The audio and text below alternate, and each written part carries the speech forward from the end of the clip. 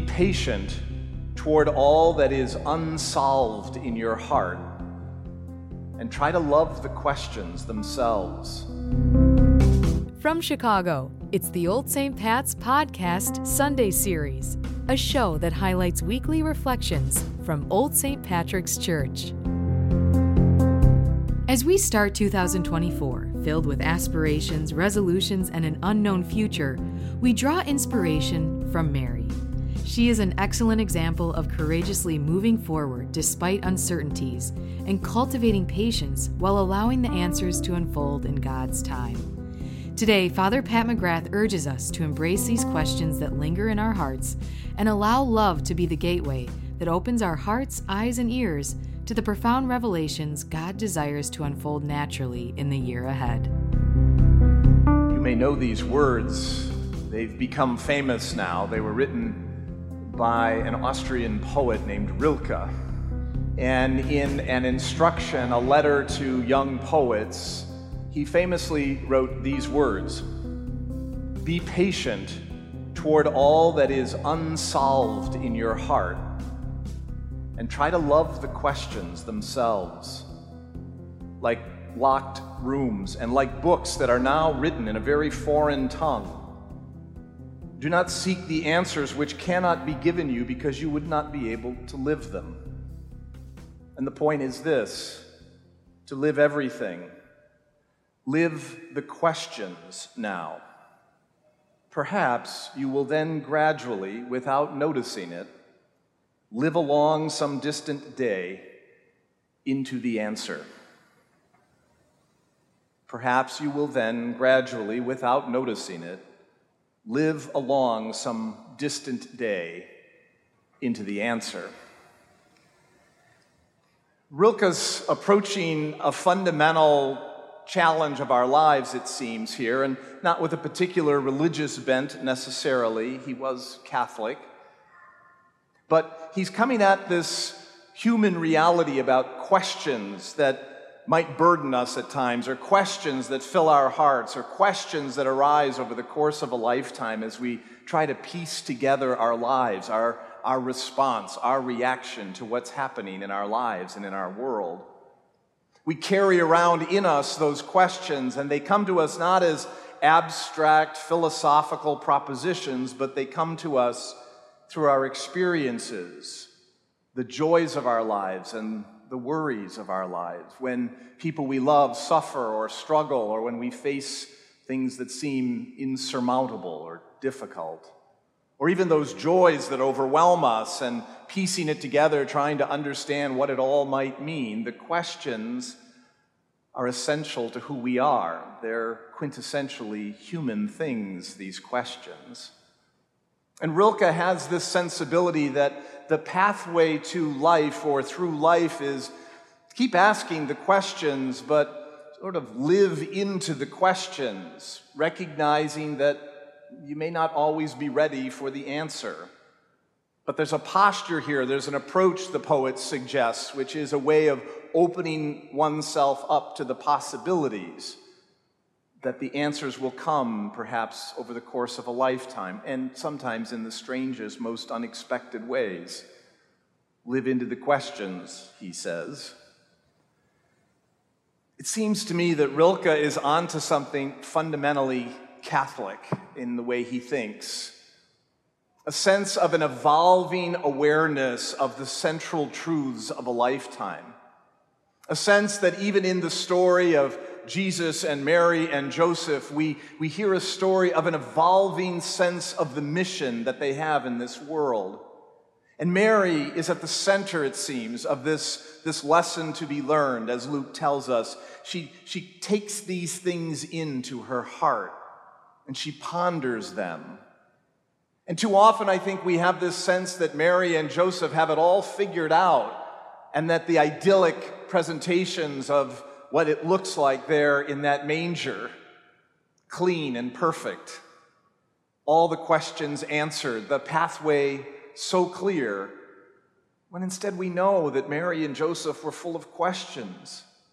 They had to be full of questions and wonder and worry about this child that's been entrusted to them. They must have had conversations, the two of them, Mary and Joseph, about those visits from the angels telling them to do strange things, telling her extraordinary news of this impossible birth.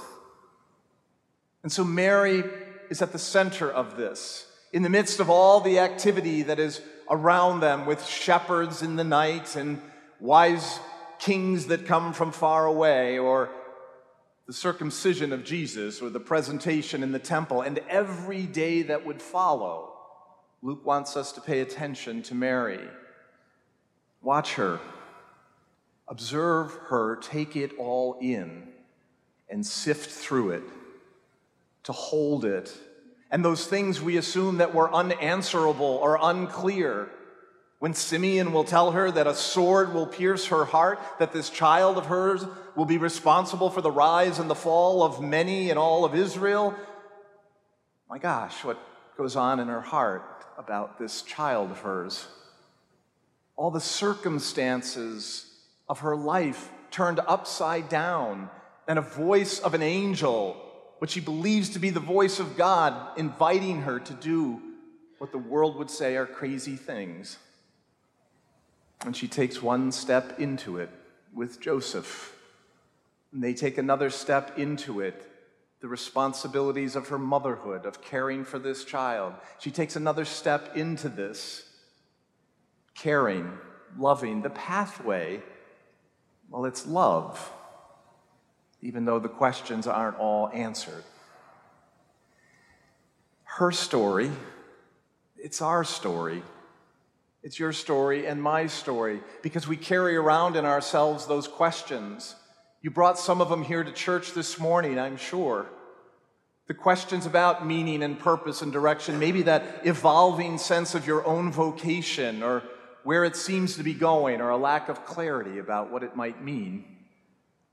The wrestling with the relationships of our lives and the struggles of our lives.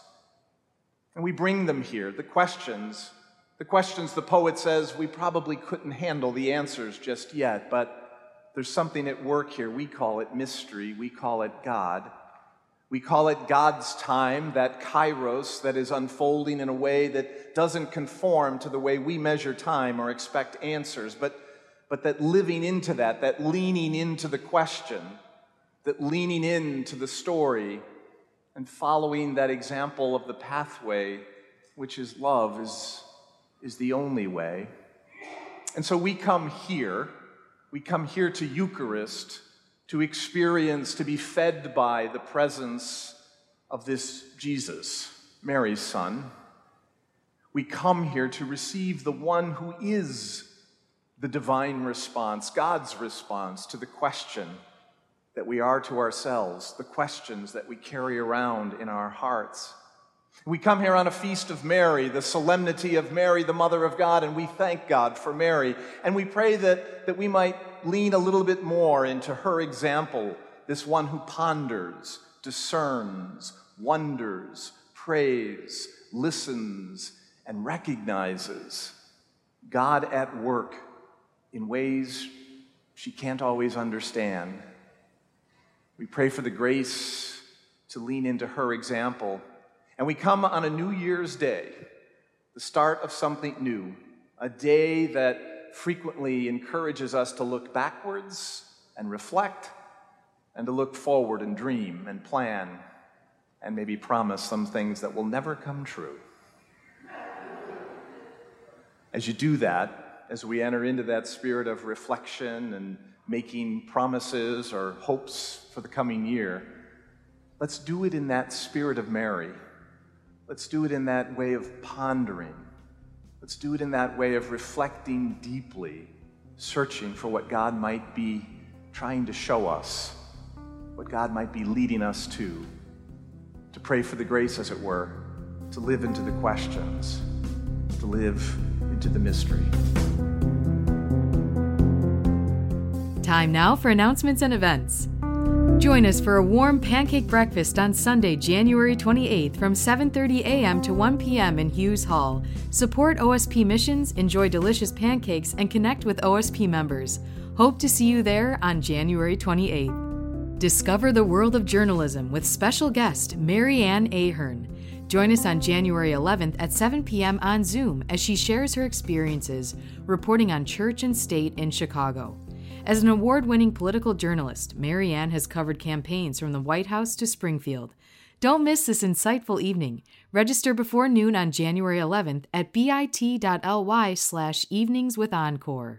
Join us for the First Friday Club of Chicago as we welcome Illinois Attorney General Kwame Raoul on Friday, January 5th at noon in the Union League Club.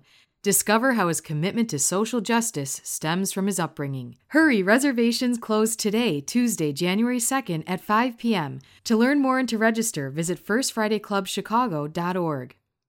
The next Encounter Young Adult small group is on January 7th after the 5 p.m. Mass in the OSP Rectory. If your New Year's resolution included getting more involved in the community, this is a great place to start by meeting other young adults at Old St. Pat's and learning about opportunities to give back and get involved. Hope to see you on January 7th. Thank you for listening to today's episode. The homily was originally given at the 9 a.m. Mass on Monday, January 1st by Father Pat McGrath. For more information about all resources available, visit our website at oldstpats.org. To stay up to date with new episodes, please follow us on Spotify, Apple Podcasts, and the Old St. Pat's app. Find us on Twitter at Old St. Pat's and on Instagram at Old St. Pat's Chicago. You've been listening to the Old St. Pat's podcast.